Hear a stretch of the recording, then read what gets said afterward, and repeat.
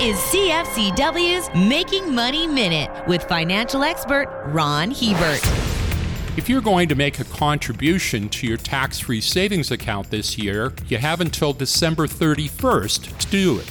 The 2024 TFSA contribution limit has been raised to $7,000 from $6,500 due to inflation indexing. One of the nice things about TFSAs is that if you can't afford to make a contribution in any given year, you can always carry it forward and use it in the future. So if you were 18 in 2009 and have never made a contribution to a TFSA, your carry forward is $95,000 in 2024. That's a big chunk of money removed from the taxman's grasp. For more information, listen to our Making Money show hosted by Ron Hebert and Gord Whitehead at letsmakemoney.ca or cfcw.com.